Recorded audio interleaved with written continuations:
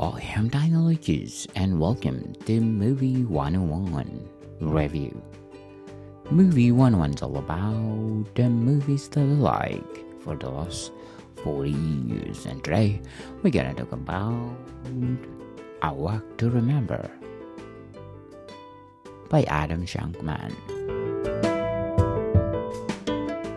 Adam Michael Shankman was born November 27, 1964. Is an American film director, producer, writer, dancer, author, actor, and choreographer. He was a permanent judge on season 6-7 of the television program So You Think You Can Dance. He began his professional career in a musical theater and was a dancer in music videos for Paul Abdul and Janet Jackson. Shankman was a choreographed dozens of films and directed several feature-length films, including A Walk to Remember, Bringing Down the House, The Pacifier, and the 2007 remake of Hairspray. His company, Offspring Entertainment, produces films and television for various studios and networks.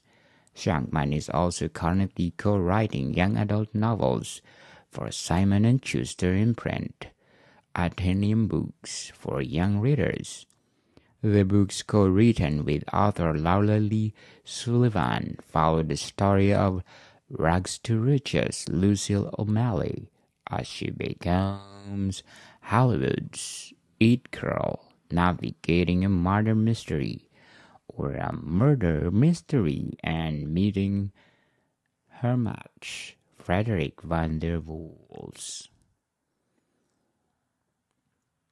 A Walk to Remember is a 2002 American coming-of-age romantic drama film directed by Adam Shankman and written by Karen Johnson, based on Nicholas Sparks' 1999 novel of the same name.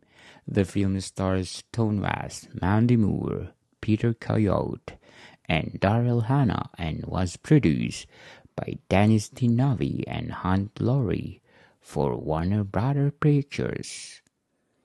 The novel of the 1950s setting was changed to 1990s to early 200 for the film. As a producer were concerned it might not appeal to teenager or the teenage audiences. The film was shot in the summer of 2001 for 39 days in Wilmington, North Carolina, with many of the sets borrowed from the television series Dawson Creek.